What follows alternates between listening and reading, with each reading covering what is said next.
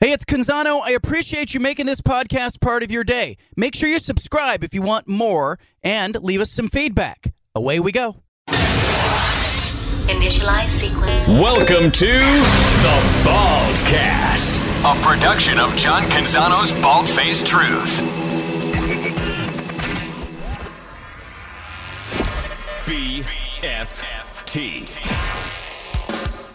From the Pac West Center in downtown Portland, presented by High Caliber Millwrights, here's John Canzano with The Bald-Faced Truth.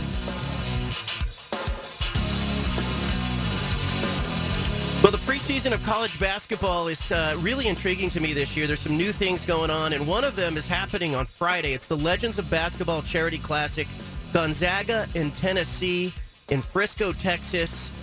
This game will tip off at 6 o'clock Pacific time, but it's going to be really interesting. This game will benefit charity, and you can get it on pay-per-view. Here to talk about it, Mark Few, Gonzaga coach. Coach, how do why is this important to you to try something new and have it help some people? First of all, John, thanks for having me on, and enjoyed listening to your stuff over the years. And in fact, really, I hate to go off topic here, but really enjoyed you guys' conversation with the SEC commissioner. I mean, he's just done such an amazing job, and I thought you guys asked some really poignant questions and good questions, and I thought it was really interesting at this time in college athletics. But in regards to the game, I think it's time to start thinking in different ways in what we can do to not only enhance our sport, but also, capitalize on some opportunities to help charities and other things. And then also kind of give our guys more branding opportunities for, all the NIL landscape that's out there. It's interesting because a lot of times people kind of dismiss the preseason. I think this gives people an opportunity to go, look, you're helping a charity, good things are happening, get an early look at the team, gives you guys a chance to break a sweat and kind of see what you have on the court. The game's changing a lot, and, your job's probably changing a lot. Oh, no question. I mean, no question. In this last 6 months to a year, I mean, we've just seen massive overhaul, and I think, you can do one of two things. You can stick your head in the sand and complain and talk about the good old days, or you can adapt as best you can, and I think this is kind of an example of that. Like, look, East Forever, we've done these, John, closed-door scrimmages this time of year, which are great. You go in, and Rick Barnes and I always did it when he was at Texas. We've done it with Baylor. We've done it with Michigan State. Basically scrimmage, no media, no fans, no nothing. And, everybody's curious about what's going on and what happened. And, we just got to the point where it's like, well, I think this would be fun for everybody to kind of get a look at these and watch these. And both our teams are veteran-laden. And, at this point, they want to play somebody and they want to have something to play for and kind of need a little juice to the game instead of just going behind closed doors. So I think it's a great opportunity to see two preseason top 10 or top 5 teams kind of go at it, and then we have a lot to learn from it, right? I mean, this is as good as it gets from a coaching standpoint to get your guys out there going against a team like that. You learn a lot about your guys in practice, but what do you get in a game like this that you can't get in practice? You just get, well, first of all, hopefully the other team doesn't know your every move and every set and everything you do like the guys you're going against in practice. But, you get to see how your guys are going to react to, the highest level athletes. These are SEC athletes. Tennessee was arguably the best or one of the top 2 or 3 best defenses in the country last year. And so you really get to measure yourself against that caliber of competition. You also get to see how your guys are going to react under the lights, because it's a lot different at 7 o'clock than it is at 3 o'clock. How do you feel about this team? You year in and year out, I'm sure you have different challenges every offseason. You kind of evaluate what you have. How are you feeling right now about these guys? That's funny. Everybody asks me that. My wife asks me that. All my buddies ask me that. It's kind of relative, right, when you have the expectations that you have at Gonzaga now. And I think now as I get into my late 50s that you kind of can become introspective a little bit. And I would say one of my weaknesses would be I have a hard time letting go of my previous team. So I'm constantly comparing guys to Nembhard and what we were able to do with Chet and what last year's team, and the year before was comparing them to Kispert and Ayayi and Suggs and that great group. So this is a different team. We got some young guys that logged some minutes last year in supportive roles that now we need to really lean on. And usually at Gonzaga, those guys step up the next year and end up having wonderful years.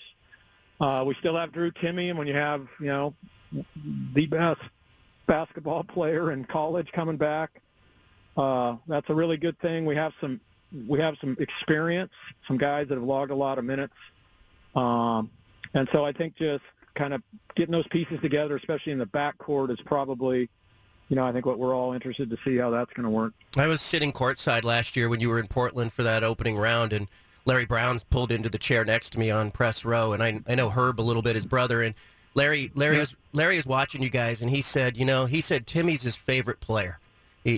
As a guy who, really? Yeah, as a guy who coaches and has coached for so long, like, do you allow yourself to enjoy your own players in that way, or do you have to constantly look for ways that you have to improve them, or how you can help the team around them, sort of gel to what they're doing?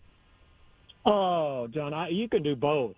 You can do both. I absolutely, unequivocally enjoy most every minute I have with Drew. He's a joy. He's just a character, as I think everybody's figured out. It's bigger than life.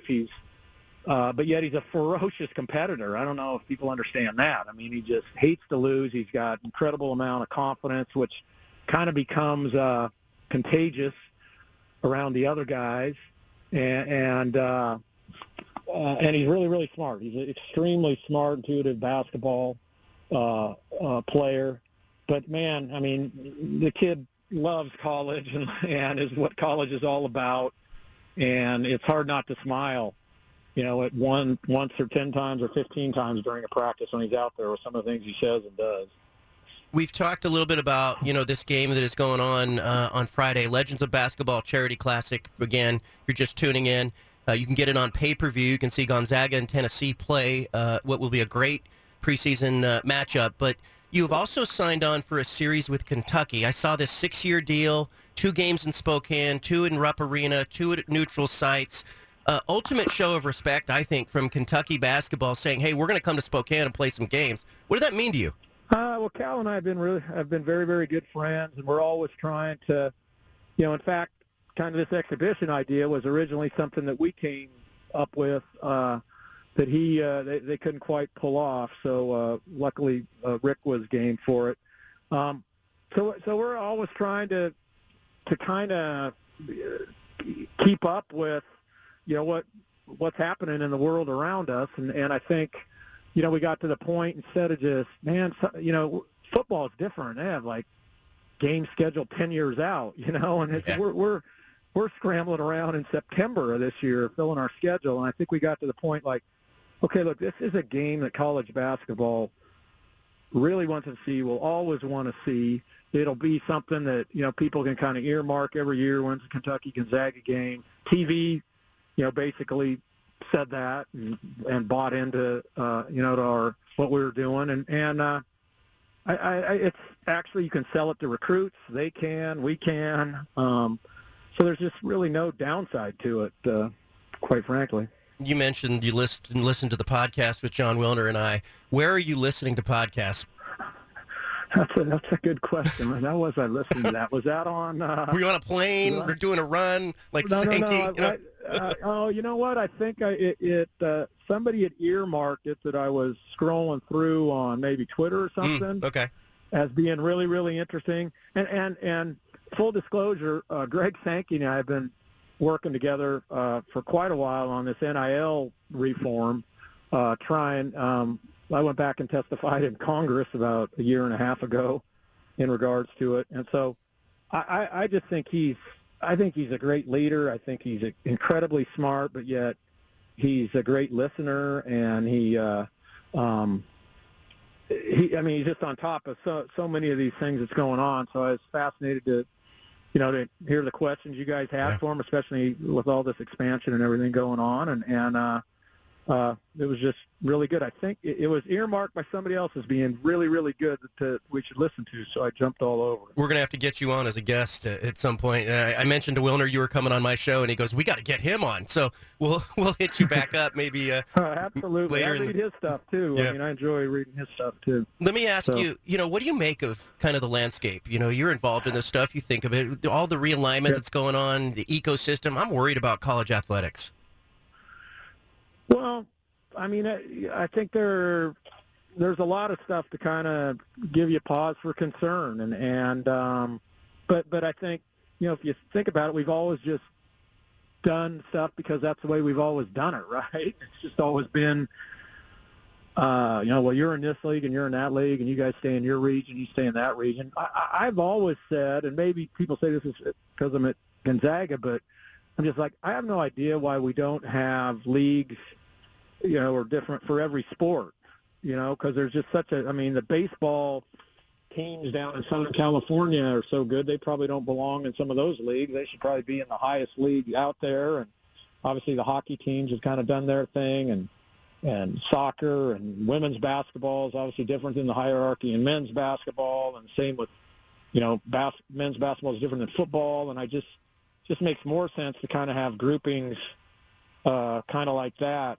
But we've always just done this traditional, regional kind of groupings, and we've been able to kind of thrive with that setup. But I just think you can always look at things with kind of a fresh, open mind. I think Greg talked about that on your podcast. Just, you don't have to change. You can just look at things and try to see if it needs change, and hopefully make the right call. But I would say this, man, that these athletic departments are under siege right now with, they got Title IX, everybody bearing down on them, and a lot of non-revenue sports wanting more and more and more stuff, even though they don't generate any revenue. And then now we got the players, there's a real movement amongst the players, which I'm totally in favor of being able to capitalize on what they bring to the table. And so I think that's what's kind of jump-starting all this change that we're starting to see. I think the NIL stuff, in theory, yes, you want kids to be able to benefit, but we don't want to open the floodgate for, boosters buying players. How do you navigate that? And you nailed it. And this is what, I say this all the time, because there's well-intentioned people that get involved in our sport and our business, but they're misinformed. And you can't just open the floodgate, or else it just literally turns into just paying guys to come to your school. That's not what this is supposed to be all about. We were fortunate last year, John, I thought, to have two of the best examples, and actually even Cal did it at Kentucky with the Shebway, of pure, those Oscar, Chet, and Drew were probably the three highest NIL, or they were in basketball last year. And it was all based on their name, image, and likeness. It was not anybody just giving them money to come to Gonzaga or to Kentucky or, either of those two schools. It was based on their name, image, likeness. They were actually endorsing products like Shave Club for Men for Drew and how perfect is that, right? and he should be able to make money off that, especially if it moves some products. So I just and then you talk about being able to do camps. If you're a volleyball player or a baseball player or something like that, and those are great ideas. But as with anything, if you give open the door, open a crack, man, and you don't have tight reins on it, people just go busting through. So some of these things that are out there are need to get kind of reined back in if we can. Yeah, I've heard stories, too, about athletic directors who call each other and say, hey, I need you to call your collective and tell them to stand down. They shouldn't be talking to guys on our rosters. Like, in the ADs, we're not aware that the booster groups were trying to get involved. I mean, I just think it's so many complications. It's not what it's supposed to be. No, and same with the transfer deal, right? Like, you can't even, you can't go school to school in high school, without some hard, fast rules. And I'm in favor of maybe one transfer. And I think where we really screwed up was when coaches leave for other jobs, there should be a window where those players can transfer and do whatever they want. But to just open it up and to be able to leave, and so every year, that's not, you can't do that in the NBA. You can't do it in major leagues. You can't do it in high school. I mean, heck, some of these AAU tournaments have rules about that. And yet, and so combine that kind of freedom where you can do all that with the collective now. And so you're forcing these kids. Here's what I've heard that has happened a lot now is where everybody goes in the transfer portal to basically gauge how much they're worth. And then they come back to their original school and say, hey, so-and-so offered me this, I either get this or I'm out the door. And it's just like, that's just not a good scenario. That's free agency. Yeah, that's not that's not the portal. But at least the pros know when people are becoming free agents. Right. You know what I mean? Yeah. You could point at 3 years from now or 2 years or whatever. Yeah, and in the pros they can cut you, right? Like, if you're not producing, they can cut you. And in college, you do that with the kids that's on scholarship, and everybody looks at you like you're horrible. So it's not a good system. Again, you're playing this game. I think it's going to be awesome. I think it's new. I'm curious to see how it does. It benefits the McLendon Foundation. For people who don't know, the Hall of Fame coach John McLendon, who was a pioneer in athletics and basketball and civil rights, benefits his foundation. It's Gonzaga in Tennessee. Tomorrow you can get it on ppv.com, DirecTV, Xfinity, wherever you subscribe. That's where you can find this game. Before I let you go, you got me thinking about something. Pac-12 Commissioner George Kliavkoff yesterday said, they'll evaluate expansion. Everybody's thinking football.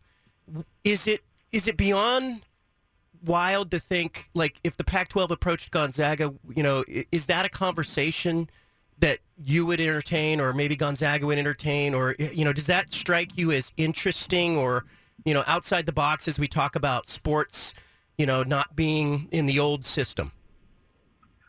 Oh, absolutely. Look, we've, through this whole run, we've positioned ourselves really, really well, and look, those conversations have been in the mix with all these conferences, quite frankly, and everybody's kind of jostling around, seeing where they're doing. I think what you're seeing is the first run is at football, and then the next run you'll see will be for, programs in the basketball realm that can move the needle and can actually generate TV revenue, can generate, eyeballs, have a brand, and also the difference in basketball then is, shares in the NCAA tournament, the money that they bring in shares from that. And I think we're number one over the last 5 years in that. So, all those stuff it's definitely happening across all realms for us, and we just need to look and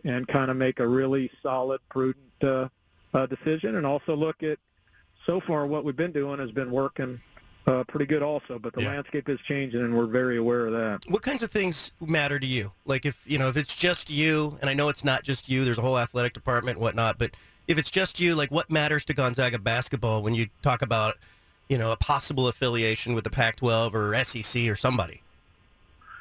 Great question. The thing with me, and I think one of the things I'm most proud about what our guys have been able to accomplish up here is we've stayed nationally relevant through this, entire run. And teams kind of go up and down, they disappear, and some pop up and have a good run or whatever.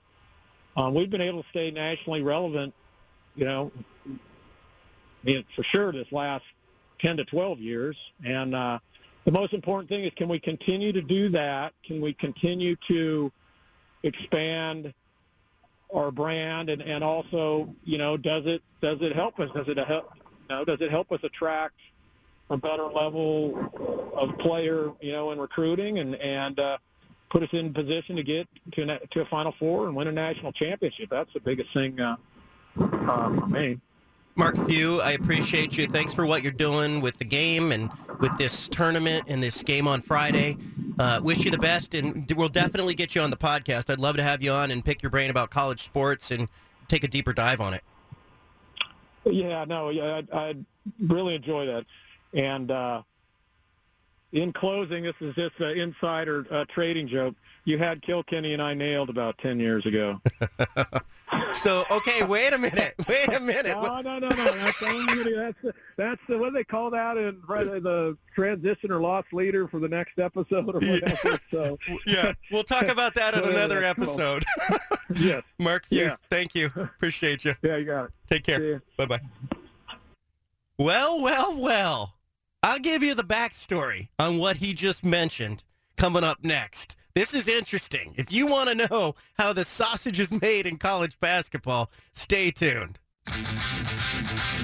Back to the Bald-Faced Truth with John Canzano on 750 The Game.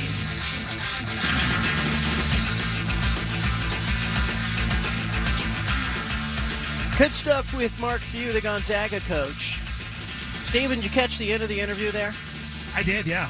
All right, so he waits until we're about to say goodbye to drop in a little insider trading inside info, and I knew exactly what he was talking about. Look, I've been in the state of Oregon since 2002, covering sports as a columnist, and for the last 17 years I've been doing this radio show plus writing columns. I'm now writing at johncanzano.com. If you want to read me, that's where you read me exclusively now. Get a free subscription, get a paid subscription, whatever works for you works for me. That's what I always say.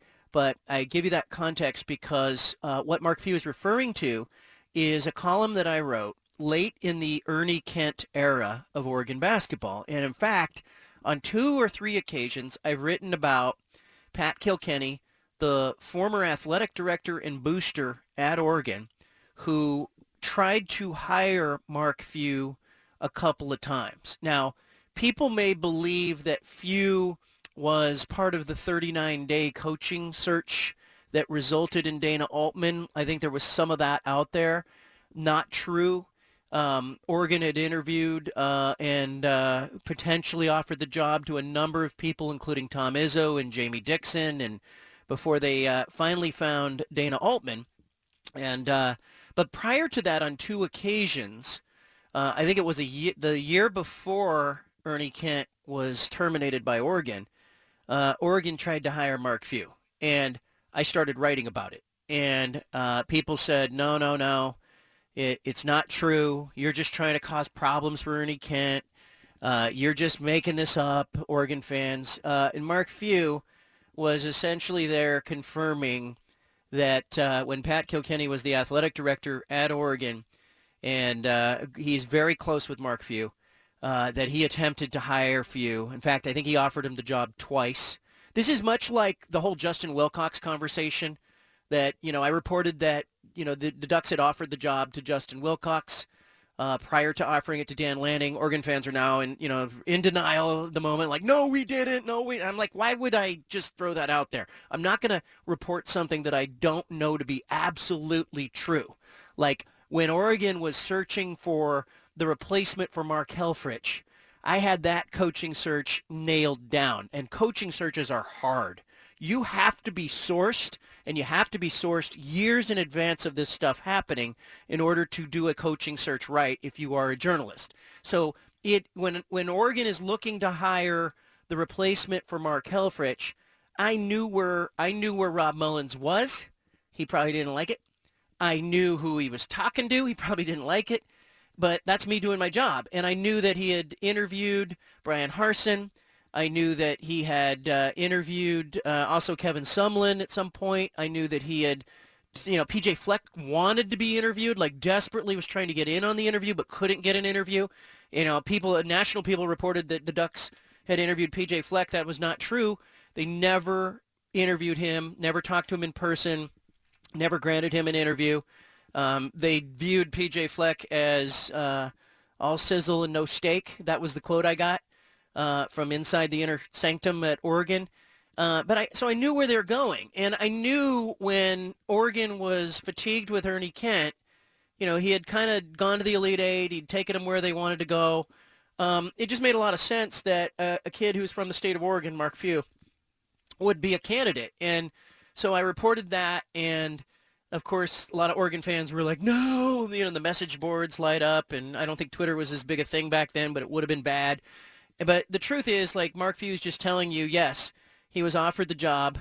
I was right with Pat Kilkenny, the athletic director, offering him the job back in the day. And, you know, it's an inside trader moment there from Mark Few, because in his heart of hearts, I think there was part of him that probably wanted to come home and wanted maybe to be the coach at Oregon one day. But, you know, he got an empire at Gonzaga, and he was smart to stay at Gonzaga, where, you know, if you think about the WCC, I talked to Gloria Navarez, the commissioner of the WCC, today, and, you know, I told her, look, I'm going to write about Mark Few and the comments he made about potentially, you know, talking to other conferences and, you know, sort of, you know, posturing like, look, it does make sense. Like, there's some logic in what he's saying, in that you have great baseball schools, you have great basketball schools, you have great women's basketball schools, you have great soccer schools, you have great football schools, you know, and sometimes they're often not one and the same. Like, you know, you look around and you go, gosh, you take some of the baseball programs inside, you know, Pepperdine, and you take a Cal State Fullerton, and gosh, you could put them against anybody in the country. And you take Oregon State's baseball program and you say, gosh, you could put them against the best SEC teams and the best teams from anywhere, and, you know, they could hold their own. And I kind of wonder if the future of college athletics is sort of this division where all of the football teams, like the 60 to 75 best football teams, are all playing in one conference. And then the 60 to 75 best basketball teams are in one conference, and soccer teams and baseball teams. And regardless of affiliation, your university gets money from whatever conference they play in. Because it is kind of an archaic thought that, hey, you belong to this conference and these are the only teams you play are within your conference anymore. And I think if you're Gonzaga, it's probably in your best interest to think of the world that way, because it's true. In the WCC, you have some really good baseball teams.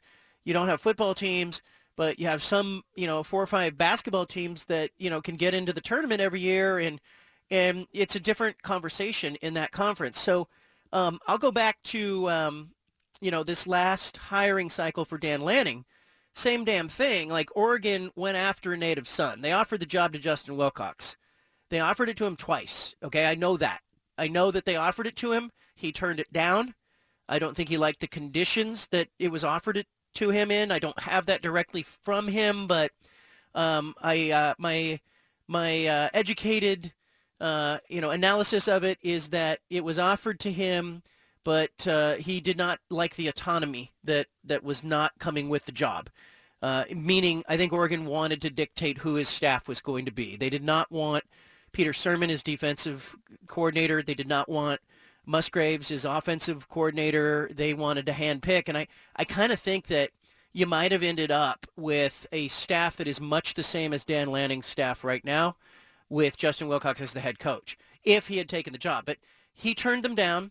I know that Oregon went back to him the following morning, and said, "Are you sure?" And he turned them down a second time and said, "No, it's just not the right job for me." I also think if you are Justin Wilcox, you watched what happened to Mark Helfrich, Coos Bay kid, and you look at Wilcox, kid from the state of Oregon, and you go, is it really a great thing to be the head football coach in the state that you grew up in the place that was your alma mater, in the place that your father went to and your brother went to, and there's a lot there. Scott Frost probably has a story to tell about Nebraska. There's a lot there that can go wrong and can ruin what was a good thing. So I think in some respects, Justin Wilcox at Cal, probably a little different experience. But I also think he may have been offended by the fact that the job was offered to him and it came with, some stipulations like, we'll give you the job, but we get to pick your staff. So in the end, like a lot of things, it works out for the best sometimes. Think about this. If you're an Oregon fan, Chip Kelly leaves. Mark Helfrich takes you to the national title game. Mark Helfrich gets fired. Willie Taggart comes in. Everybody's excited. Willie Taggart bolts. Everybody's disappointed. Mario Cristobal's assistant gets promoted. Everybody celebrates. You go to the Rose Bowl.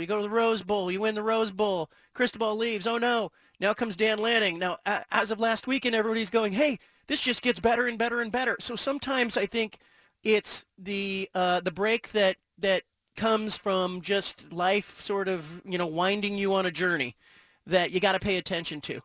I think it's a good lesson for us all. Like, the best decisions or the best outcomes that I've had in my life have all been no-brainer decisions, right? You kind of just go, it's Forrest Gump-like.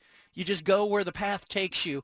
And Oregon has done that, and I think Oregon kind of looks back and goes, hey, probably great that Willie Taggart didn't stay.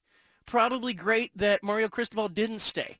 Everybody sort of serves a purpose in the chain or the journey, or what leg they run on this journey that is a lot like the Hood to Coast, right? You're trying to get to the national championship game.